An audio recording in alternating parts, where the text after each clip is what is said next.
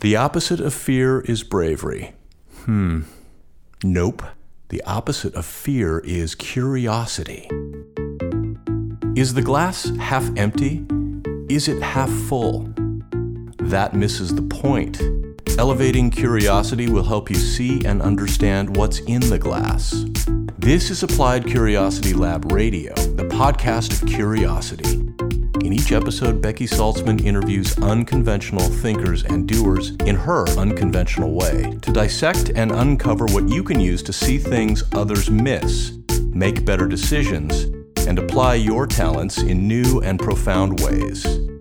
Elevate curiosity, escape the boundaries of ordinary. In some ways, you've got to be a junior data scientist. You've got to constantly be testing and figuring out what's working, what's not. The idea that you can come up with generalizations that are going to apply to every situation, every environment just doesn't work. And that's another thing that's kind of cool about Special Forces. Highly adaptable, not rigid. Hello, curiosity seekers and adventurous thinkers. Welcome to episode 3 of Applied Curiosity Lab Radio. I am your host, Becky Saltzman. Today, I was really excited to sit down with Jan Rutherford. Jan is a fascinating guy because he happens to be one of the smallest men to have ever served in the special forces of the military, specifically the Green Berets. And he was just over 100 pounds and 5'4" tall when he joined. Jan is the author of The Littlest Green Beret, and he can be found at self-reliantleadership.com.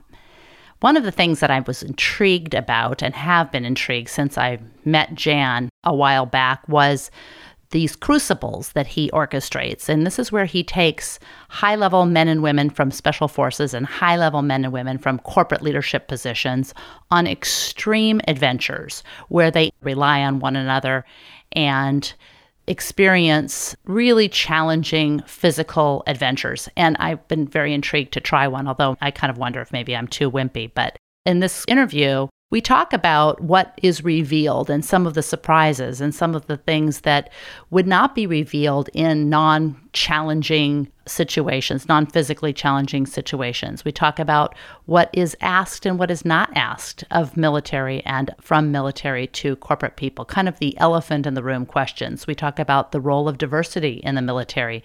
Is there a downside to diversity? That's an elephant in the room question. We talk about the role of women in the military.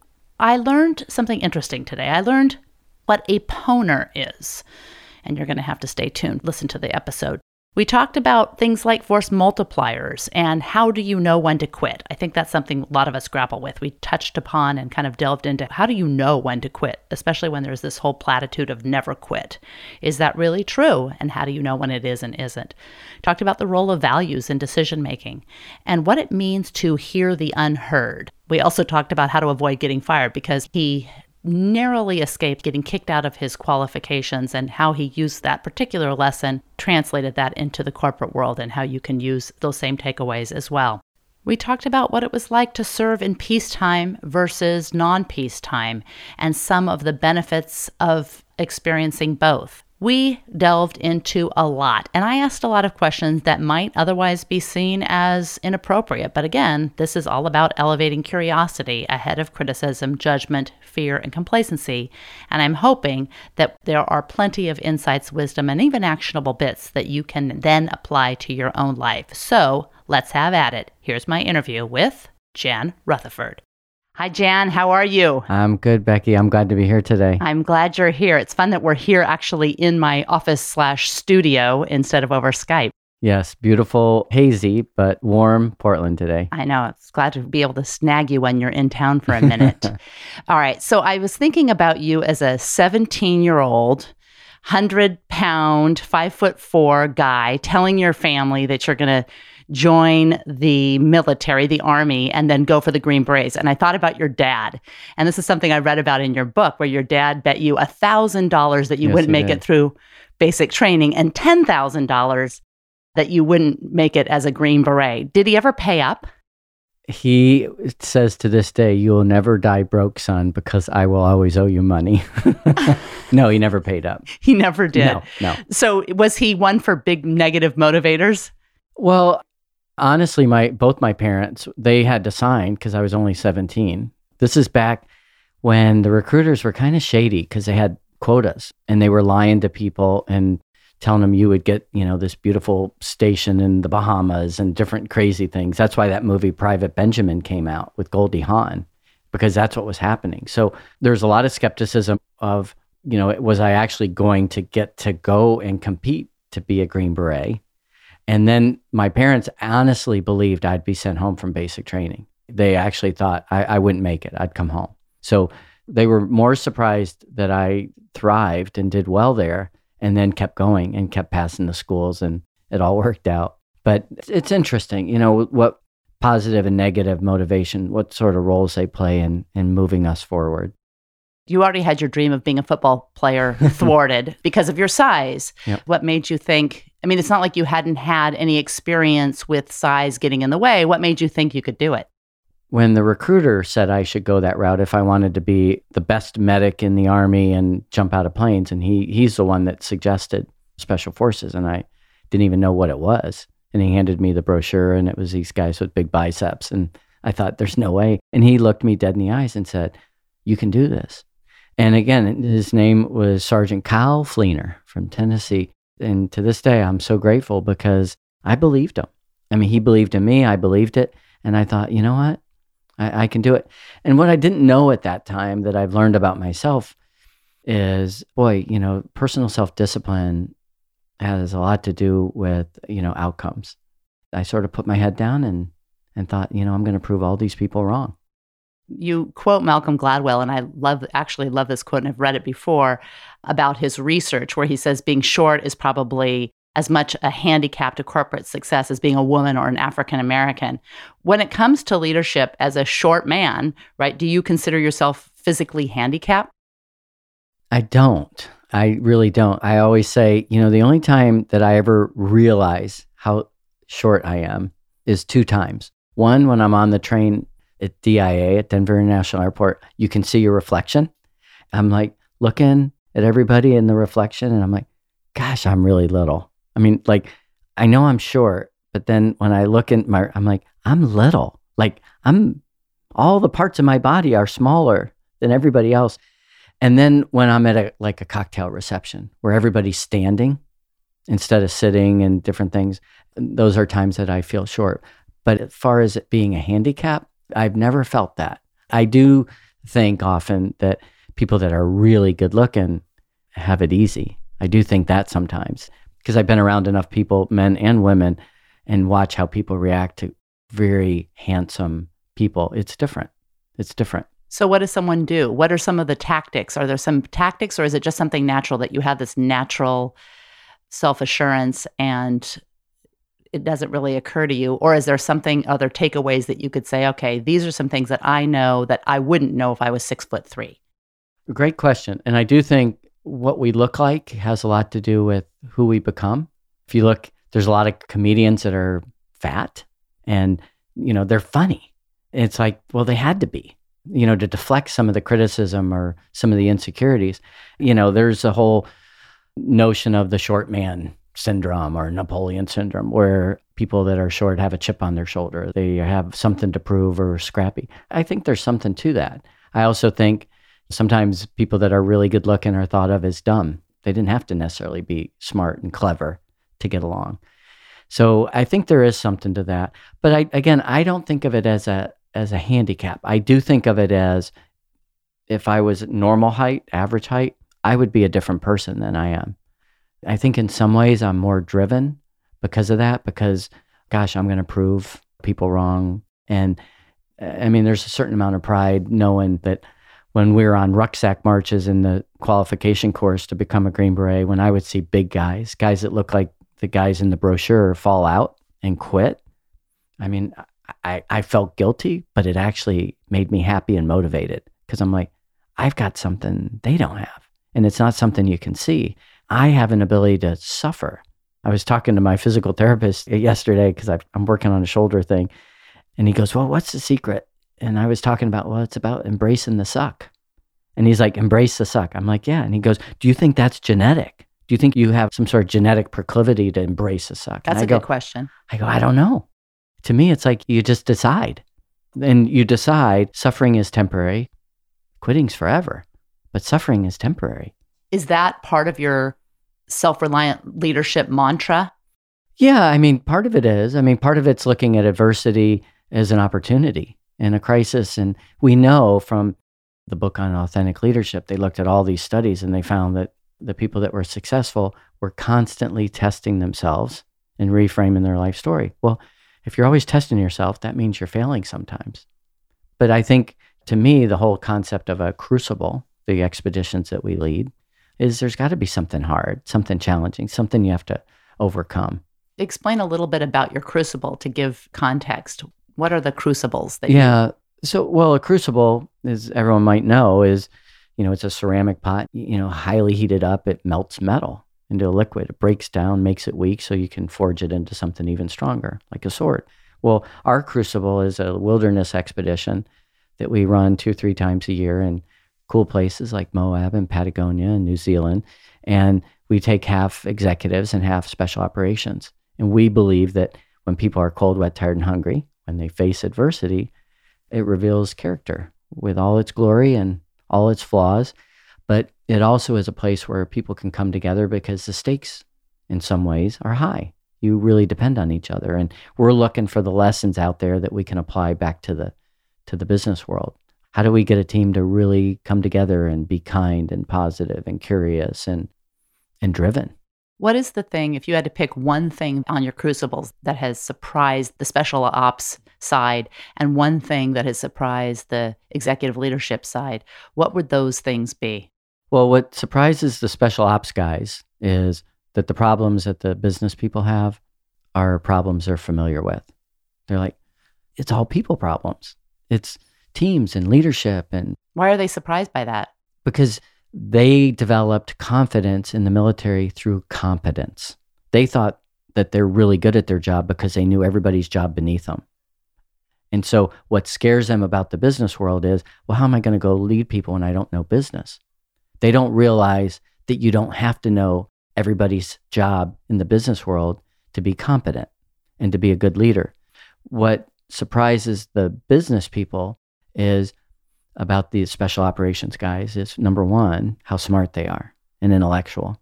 And the second is how kind they are and how collaborative they are when it comes to decision making. Why are they surprised about the intellectual component? Because they think Rambo. They think, just a bunch of guys that are really strong.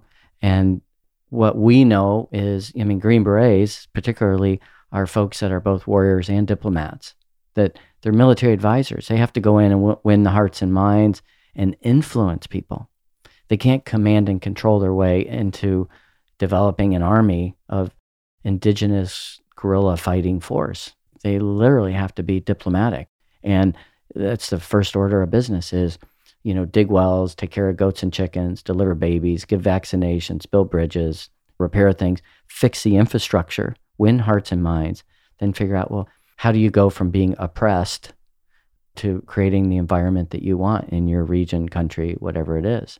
And what they're known as is force multipliers. And that's so applicable to the business world, not just to leaders and teams, but what a business, a good business wants to do is they want to force multiply. They want to grow, they want to do good, they want to make a difference in the world. They have to force multiply. How do they recognize that when their primary goal is not force multiply, but ROI, return on investment? I see our ROI as the same thing. It's force multiply. You want to grow, you want to make money, there has to be value there. You've got to spread the word. You have to be passionate. People have to buy in. Even if you don't necessarily have 600 people working for you in your company, you want customers talking about your product, your offering, your service to other people. And in some ways, it's gotten easier with technology and social media. In some ways, it's gotten more difficult because it's so crowded. How are you going to stand out? There isn't a one size fits all. And I think part of it is we've got to be I learned this from speaking with another guest on our podcast, was I think in some ways you've got to be a junior data scientist. You've got to constantly be testing and figuring out what's working, what's not. The idea that you can come up with generalizations that are going to apply to every situation, every environment just doesn't work. And that's another thing that's kind of cool about special forces, highly adaptable, not rigid. There's a reason that MacGyver was a Green Beret. You know, I didn't remember that. Special forces, that you have to be resourceful. And think about the business world. There's never enough time, talent, treasure. Never. So make do with what you got. That's cool. That's an opportunity. Most people go, oh, I don't have enough people. Oh, our budget got cut. Oh, the mean market is beating us up. The mentality that I would like is, isn't this a cool challenge? Isn't this a cool opportunity? How do we do this? What is the essential thing we need to focus on? So I'm thinking about your crucibles and these two groups interacting, and I've heard you refer to this before, but what's a PONER? I love the kind of innuendo, but what's a PONER? Let me give you the story behind that. We're out on a glacier in Patagonia. We're doing this 55-mile circuitous route, and we get about halfway in. We're about 3 days in, and one of the guys goes, "Yep, we're at the PONER." And I'm like, "What?" He goes, "Yeah, we're at the point of no return. It's 3 days that way, 3 days that way. And look at the wind. Helicopters aren't getting in here. If anybody gets hurt, gets appendicitis, breaks their ankle, it's 3 days to get out of here if you're healthy. If anybody gets hurt, it's 4, 5, 6 days to get somebody evacuated. We are at the point of no return. We can't screw up. We must succeed. Failure is not an option." And when he said that, I thought, oh my God, that's it. That's the secret of a great team. The stakes have to be high. The goals have to be hard. Otherwise, the team doesn't come together. And in the whole adage of, sort of burn the ships, at that point, our ships were burned. That's where we were. Anyway, it was kind of cool. It was a cool moment. It's interesting because everyone talks about never quit, but then you think, okay, well, really never quit? I mean, sometimes you have to evaluate opportunity costs and contrast those with sunk costs, right? So at the PONER, the point of no return, it may be a balance between sunk costs. You could quit and go back. We could have. But it's the same amount of effort as going forward. So therefore, the math works to go forward. Yeah. Well, I had somebody in a lecture, or not a lecture, but a presentation one time say, "Hey, Jan, I hear you about all that, never quit. Aren't there times you should quit?" And I thought, great question. I didn't have a good answer for him at the time. But I've talked to a lot of philosophers about that question. And I think I've got a better answer now. And that is, if the mission you're on is based on your values and something you're truly passionate about, you're not going to quit. I mean, there might be a point where you say, gosh, as an example, I want to go to med school. And you get through and you're like, I quit. I mean, it's just going to be too hard. The grades aren't coming. And it might have been, if you were really committed to it, you wouldn't have quit. And whereas somebody in that same point with all the same circumstances goes, this is why I've lived my life. I need to serve mankind. I need to heal people and ease suffering and all that. They're going to go, well, you know what? There's options. I could go to med school overseas. I could become a DO instead of an MD, and which is a little easier entrance requirements. And there's different things. So I think that's the thing to evaluate when it comes to quitting. Trust me. I mean, I've quit things in the business world. Physically, I've quit once. What was that? I was on a big 120-mile bike ride in Colorado with one of my best friends who had also been in the Army. And it started raining, unpredicted, freezing. We came down a mountain. We had hypothermia. We were shaken. We didn't even have good control of the bike. We ascended the next big mountain thinking, well, we'll warm up going up. We didn't warm up. And we said, this is nuts. We ride bikes for fun. This is no longer fun. And this is dangerous. We're done. That was a good call. I have no regrets. But that's the only thing physically I've ever quit. That was a good call. But I think, back to I think about this platitude of never quit a lot. I've put a lot of time into thinking about how can you be curious about really evaluating it beyond the platitude, right? So I think about, this is one thing I really think about a lot. And that is, even in your example of medical school, you look at your kind of your meta message. I want to serve humankind. I want to heal people, whatever. it may mean that you do quit medical school because the opportunity to do something else, the opportunity cost is too great to stay in medical school, even if you've sunk 3 years into medical school. And I think that it's easy to see the sunk costs, so we place a higher value on what we can see, but it's harder to evaluate the opportunity cost. So I think that sometimes that platitude gets in the way of actually focusing, like what you said, on the higher value. Yeah. The interesting thing about values, usually people think right off the bat, is integrity. Well, that's what I value. I was with a guy this morning that I was coaching, and it became very clear that 2 values he has in working with other people is preparation and punctuality. Super important to him. Not shared by his teammates. But those aren't things that are written on the website, on the corporate walls or anything, but something that he hasn't discussed. I think when we're really clear about what's important to us from a value perspective, what drives us, and we can prioritize it, it can guide decisions. Now, the values that I have for me personally, I know what they are. I'm very clear on them. Those aren't necessarily the same values I have in working with other people and what I would hire, what I would look for. So again, I think, like Socrates said, know thyself. When you know yourself, when you know what you value, you know what's important, it can help guide decision makings for the little things and the big things. It makes it a lot easier.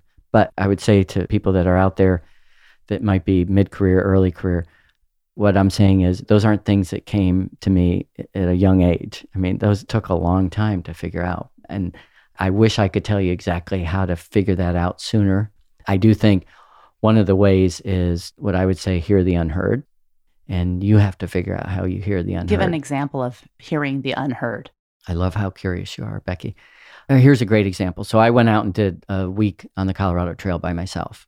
And I thought I was going to work on the book and the business. And, that's what I was going to do. I had my little journal and all that. And went out there, and what I found challenging was not the physical part. That was hard. I knew it'd be hard. What was really hard is I had no one with me. I saw 9 people in a week, and I had no ability to contrast my pain and suffering with anyone else. If I was with somebody, I could know relatively like how I was doing. And I had no gauge, like mentally, physically, emotionally, how I was doing. I was hearing something I didn't know. But the other part, when I looked at my journal, when I was all done, there's nothing about the business. It was all about my wife, Jackie. And it was about how selfish this was, this thing that I was doing, and how selfless she was to allow me to do these things. And what I realized is actually this was about the business. Because you know what? If things aren't great at home and I don't have my priorities right with my family, then the business doesn't do well. And I went, well, that makes sense. I mean, hey, I'm in the coaching business and leadership development. People have to be healthy, physically, emotionally, mentally, spiritually, whatever that means to them. But, they've got to be right as a whole person. So I actually did hear the unheard. But if I hadn't stepped back away from all the noise and the email and all that crap, I wouldn't have gained that wisdom. Well, you brought up the journal, and I remember in your book, you said that there was a retired Air Force colonel who would have made general if he hadn't crossed into Cambodia to save some military guys, right? And he said that the most important thing is to keep a journal. And you said that you would never let anyone read your journals until you're dead and gone. Why wouldn't you let people read your journals? Just to clarify, he got in trouble not for trying to rescue. He was seeking revenge for his. I remember some of his fellow pilots were shot down, and he went in seeking revenge. That's what got him in trouble. That makes more sense. Okay. And he said, and I remember him saying, "I don't care if you remember that. I want you to remember." And I think it was Lincoln or somebody said, "All." And again, forgive the sexism. He said, "All great men have kept a journal." And I remember thinking, well, I want to be a great man. All great men and mass shooters. yeah. That are men. Yeah. Well, and I remember thinking, I want to be a great man. I guess I need to keep a journal. And so I did. But your question about why wouldn't I let someone read that? I don't know. When I wrote that, which was now 6 years ago, that's how I felt. Right now, I'd probably be more okay with it. My kids, they always joke that, Dad, we can't read them because we can't read your handwriting. Yeah, but I wrote down a lot of stuff that the kids said. It was all the journals. In hindsight, if somebody like analyzed them, they would probably see somebody that was obsessed with work and, trying to be successful at work and oh yeah, and there's a family and there's kid stuff. But I'm guessing there'd be a little bit of out of balance because that was what I wrote down. You don't keep a journal anymore? Yes, but not daily because I'm writing so much with our podcast and blog. So I'm always writing, but not that same way. And again, I was sort of capturing fatherhood. But before I was published, what I wasn't good at was what Harry Chapin would say, write about your feelings, not the things you never did. And I wasn't very good back then about writing about my feelings, being really honest. That's what you learn as a writer is you have to tell the truth. And even in writing the book, there's a lot of things I didn't put in there. And there's a lot of things I did that were really difficult to put in there. What was the most difficult thing to put in your book? Stuff about what my dad and my sister said about me not making it. Because I thought, what if they read this and they're hurt? The fact that they said I was going to fail when I went through special forces. And I thought, you know what, that's part of the story. That's I'm not a perfect person. They're not a perfect, but the part that they're mentioned in the book is in a negative light. I'm like, gosh, I feel terrible, but that's the truth. And that's an important part. I also put in there a letter I wrote that never got mailed to my parents. I felt pretty vulnerable putting that in there. Well, you almost got kicked out of the Special Force qualification course. Yeah. So what's up with that? Yeah, I was, there's a guy, I don't remember his whole name. I just remember his name was Lowen. That was his last name, Lowen. And he was a big dude and he helped me on the rucksack marches. I mean, he was, and that's where I struggled, was carrying a lot of weight, walking real fast. I could run forever, but walking really fast with short legs, it felt like somebody had a flamethrower on my shins. But in order to get our food, you had to do pull-ups or you had to climb a rope for each meal. If you didn't get your food. And you had like 7 minutes to open your food, the cans, and eat. So anyway, he was struggling with pull-ups. And so I got behind him and I was kind of helping him. The instructors saw that as cheating. I was cheating. And so they called us in literally on the carpet and stood there. And I was like Perry Mason, like being a lawyer, defending myself. And they're like, we're going to throw you out. You were cheating. You were caught. It's an honor violation, blah, blah, blah. And I said, well, look, isn't this course all about teamwork? You encourage us to help each other on the road marches. And this guy has been helping me. And I was simply demonstrating teamwork, helping him succeed. They kind of looked at each other and they went, get out of here. And that was it. And I beat feet. So you pointed out consistency, like you are consistent with what they preach. Yeah. So. And that's also when I got out of the Army and they said, well, and I was interviewing for sales jobs and they said, well, you have no experience selling.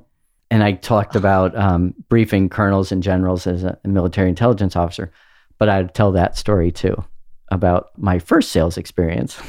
Was keeping my butt in the program. And and it is funny because Jeffrey Pfeffer, who wrote Leadership BS, would say a leader's first job is not to get fired because you can't lead anybody if you get fired. That's good. All of your service occurred during peacetime. Do you ever wish that wasn't the case? And it's interesting you ask that as a civilian because a military person would never ask that. They never would. And I kind of knew it was an inappropriate question in terms of... No, it's not inappropriate. It's kind of verboten or whatever, but of course this is about curiosity, so I have to ask. No, it's a good question. You know what? I don't at all. And I'll tell you why. And through my medical training, without going into gory detail, we were exposed to a lot of trauma and gunshot wounds and different things. I saw firsthand the power of a single bullet. And it just amazed me that when bullet goes through flesh, sometimes there's no blood. Sometimes there's just a tiny little entry wound and a tiny little exit wound. Sometimes there's no exit wound. But when you get in there, when it's a high velocity bullet, the damage is enormous. And what you have to do is debride the muscle, preserve the nerves, the arteries, the veins.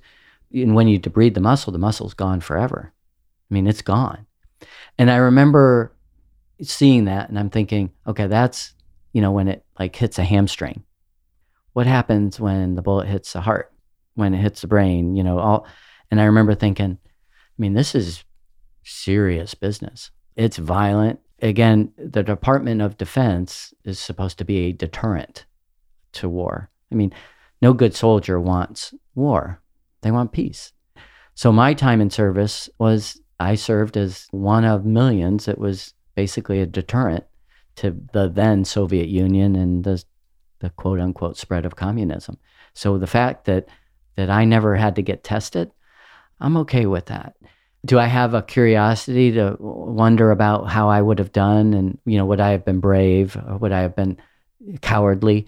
Of course I have. I have that curiosity. But do I wish I had been tested? No. Because I'm pretty confident that I would have behaved the way I was trained.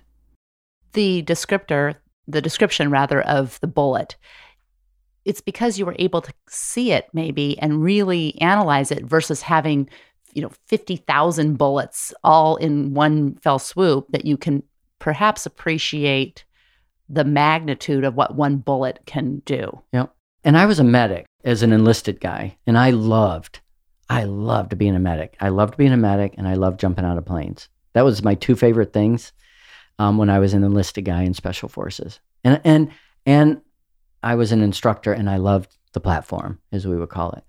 What's the platform? Was standing up at the edge of the plane? What's the platform? The platform is when you're presenting, when you're teaching. The platform. It's literally, it literally would be a wooden platform. That's what we called it. But I love that stuff the most. I wasn't the guy that, I loved going to the gun range. That wasn't me. A lot of guys, that was what they're all about. That wasn't, the thing that I loved. So, you said that someone in the military wouldn't ask that question, and that makes me wonder, what is a question that a civilian would ask and someone in the military wouldn't ask, and why is that? Are there certain things that are inappropriate for non-military people to ask military people? Let me explain why I said that. Because guys that didn't serve in combat, would always kind of go, well, I served, but, again, I didn't serve in combat like you did. I'm not a combat. And they'd go, it doesn't matter. This is what military guys would say. They'd say, it doesn't matter. You served. You were willing. You wrote a blank check to the government. They just didn't cash it in. You were lucky. So don't ever be, apologize that you served in peacetime. It's just the luck of the draw kind of thing. But I also remember this guy getting in my son's face at West Point one time. He gave him advice, and he said, Kevin, I know you want to serve and you want to do what you're trained to do and all that, but don't ever say to your men, because he was infantry and there weren't women at the time. He said, don't you ever say to your men, gosh, I can't wait to deploy, because some of those men will have deployed and they will have had the worst experience of their life. Your time will come. You will deploy. Don't ever say that, though. So that's why I brought that up. But, when we go out on the expeditions, the special operations guys will always say, I'm surprised they didn't ask me more questions, because I told them, ask me anything. Because if there's ever a time when you can ask special operations guys anything, I mean anything, like, did you kill somebody? It's out there and they'll answer it. And even if you ask something that, let's say, is like classified, none of those guys are going to say, oh, I can't tell you. I can't tell you that. They'll just answer a different question. They'll just answer to the best that they can, but they won't say, oh, that's classified, or here's what I can tell you. They'll just answer it. What would be the one question that they would get the biggest return on if they asked the military, the special forces guys, but they just don't do it? That's a great question on the spot. I would ask, what makes you guys different? Because I think you would get the same response you get from what Stanley McChrystal would say. And he would say, hey, they're just average Americans. They're thrown into extraordinary circumstances, but because they have a common purpose and a trust, they perform extraordinarily. And you think, well, gosh, if it's that simple, a common purpose and a trust, how do we replicate that? And training. Oh, of course, and training. Yeah. And a high level of competence, which leads to the confidence and all that. But I would ask, I would be interested to get all those opinions. What makes you guys different? I think you would see, on the scale of humility and confidence, you'd see way more humility than braggadocio. Well, that might be what makes them different. I'm thinking about the whole leadership followership thing. And when you and I have talked about this before, and my challenge to the obsession of leadership. Mm-hmm. When you were enlisted and then you were an officer later, what is something that you believed as an enlisted person that you realized was completely, and I'm asking you this with no preparation, so this is a tough one, but that you realized was completely wrong when you were in more of a leadership role as an officer? So my enlisted time was as a special forces where everybody's a leader and everybody's elite. And then I went to the conventional army, the regular army, as an officer, where there aren't elite people. Special forces, I always said, really smart people. Sometimes you got people with questionable ethics and morals, but really smart, really resourceful. And then as an officer, it's different. So what I saw in special forces as leadership was really great leaders, high level of collaboration, high motivation. What I saw as an officer was that I didn't see as many people that were interested in my growth and development as I thought there would be. And I thought that it would be a lot easier. I could just tell people what to do. And I didn't realize the whole concept of people support what they help create. People support what they help create. Right. That great questions, lead to commitment.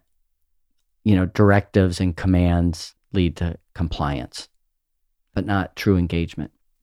So that was something I learned the hard way, I would say. So that makes me think that the Green Berets were in some ways more homogenous than your experience in the General Army. Absolutely. Which leads to a tough question, but makes me curious about the whole concept of diversity. Does that hint at a downside to diversity? Absolutely. Just talked about this to a special unit at Fort Bragg the other day, actually, that all their guys are the same, very much so. The danger, of course, is their groupthink. Now, this is a high-performing unit. What I would say is one of the best teams the world has ever known. Their selection process is unbelievable, but everybody's very similar, very few outliers. When I went through the training, we always tried to figure out, what do we all have in common? One, none of us were from rich families. Working class families, and most of us were from the South or New England, the tough areas of New England. Why was that? Was just the way it recruited, or? Well, think about it now. Most of the Army today is from the South and Texas. The Midwest and the West is not represented well at all.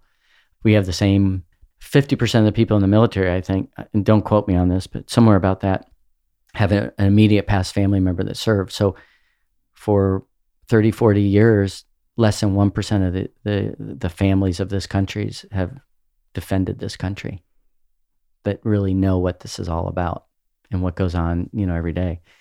It's these same families. This may hint at a bigger, larger societal problem that I don't even want to go down that rabbit hole, but I do, but I won't.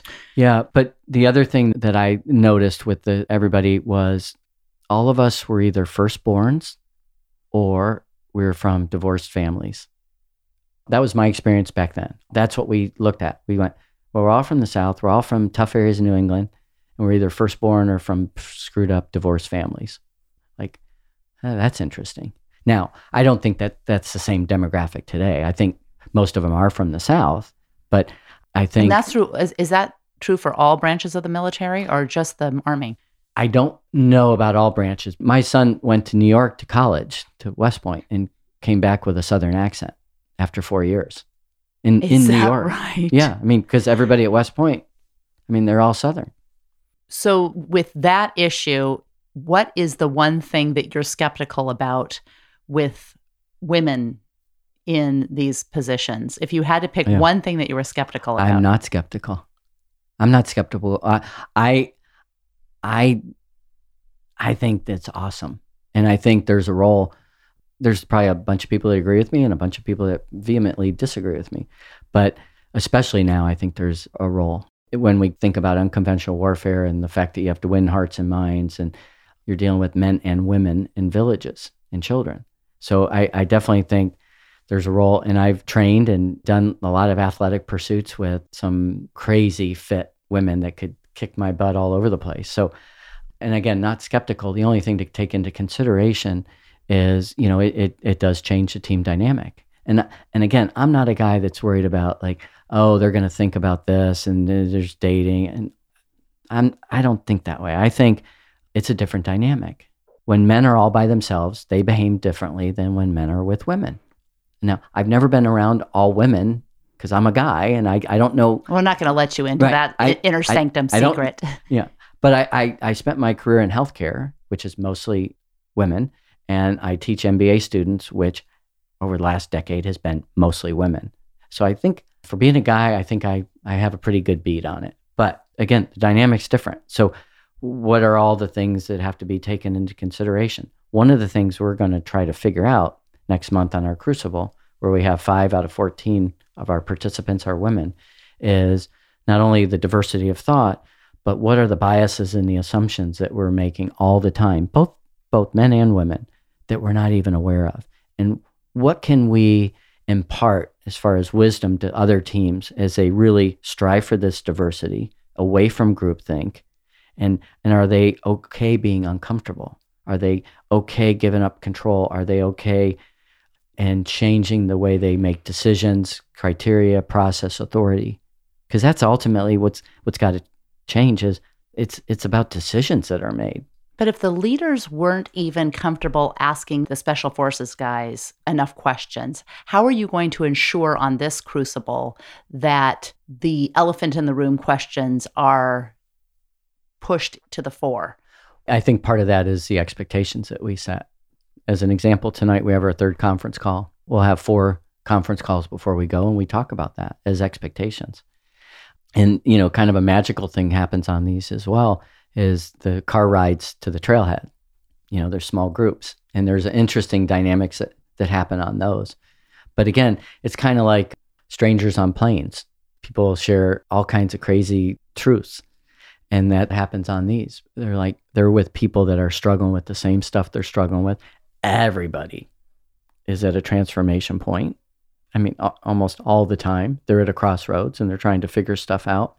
And now they have people at the same place trying to figure out the same problems, dealing with the same issues. I want to be a fly on the wall there. I want to be a fly on the wall recording all this stuff. Now I'm so curious about what you'll learn on this particular Crucible. Well, here's what's really cool. Our videographer is first and foremost a storyteller. So we're going to get the lens of her as a storyteller, but we're going to get her as the lens of a woman, because we've never had a videographer on one of these trips that's been a woman. So that's going to be cool too. I'm excited to see what happens. That sounds incredible. I have so many questions for you, and I would love to be able to get you to come back after that so I can pry into some of these other things. And I know you have to run, so I want to make sure that we have time. I have these things called QCQs, which are quick, curious questions, and I may only have a time for 1 or 2, depending on your schedule. On my verbosity. No. I mean, it's I could go on and on. What is one thing that you believe that most people think is crazy?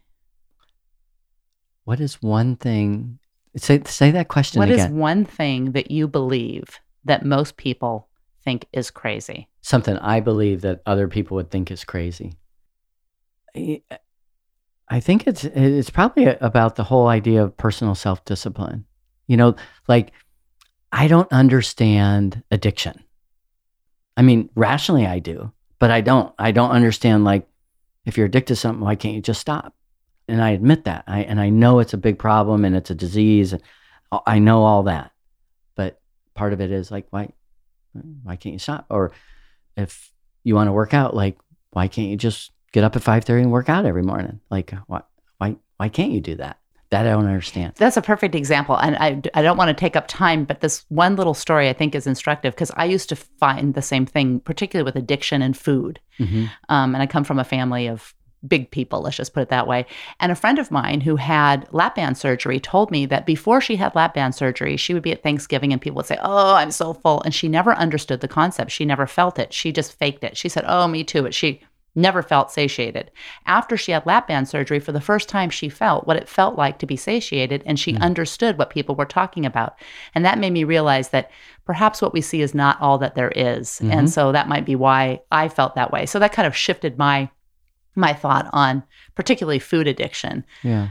The other question that I think would be fun for people to hear from you, particularly with all of your adventures, is what is the best under $100 purchase that you've made in the last year or so? My Houdini jacket from Patagonia, $99. Your Houdini jacket. And these will all be in the show notes too. So we'll make sure. It's a super lightweight, super tiny, compressible jacket. It's not completely waterproof, water resistant. It is the perfect jacket for Portland in the winter, for running or hanging out or anything. I wore it in Patagonia as sort of an insulating layer. It is like when I'm traveling on a plane and I've got a short sleeve shirt and it gets cold on the plane, I can put that. I mean, it is, it's awesome. I'm walking down to REI today. Yeah, the Houdini jacket in Patagonia. If you want to be a sponsor for the Crucible, that'd be great. Yeah, we'll put that in the show notes and I'll link it. I'll ping them on the link. And the final thing is, what is the one book that you've gifted the most? Not including your book. Not including my book. The book I've gifted the most is probably How Will You Measure Your Life by Clayton Christensen. Because what I love about that book is it talks about living a life of values and what success means, and how you have to really be careful not to let success overtake what you need to do as a family person. Family has to be a very high priority. And I love the way that he eloquently states that. Perfect. And again, all of those will be in the show notes, including where people can go to find you, learn more about what you do. So tell people where they can go to find you and maybe even learn about how they can go on one of your crucibles. Okay, or great. Apply to. You can find everything you need to know and videos and all that stuff. self-reliantleadership.com. And then from there, you can find me on LinkedIn, Twitter, all that stuff. And the name of your podcast? The Leadership Podcast. Okay, but they can find all that on your website. Yep. Okay, thank you so much. I know you have to run. I could talk to you all day. I really appreciate your being here. Thank you. Thanks. Jan Rutherford is a self-reliant leadership expert and co-host of the Leadership Podcast. Thanks so much for listening. I really hope you enjoyed the episode. Before you take off, I have a quick question and a few more things to let you know about. 1. You can find show notes and all resources mentioned at appliedcuriositylab.com/blog. And the question: would you enjoy joining the ranks of curiosity seekers and adventurous thinkers? If so, you are invited to join the Tribe of the Curious. You'll receive Quick Curiosity Monday. This short weekly email is Curiosity Lube for your brain. It consists of ideas I'm pondering, curiosities the tribe has shared, and things that I'm enjoying that I suspect you might too. Just go to appliedcuriositylab.com to join, or you can probably just pick your favorite search engine and type in Tribe of the Curious. And let's connect online at Becky Saltzman on Twitter and on Facebook at Applied Curiosity Lab. Finally, in order to avoid missing insights from outside the boundaries of ordinary, subscribe to Applied Curiosity Lab Radio on iTunes, YouTube, Stitcher, and all the other places podcasts hide and wait to be discovered. In the meantime, elevate curiosity.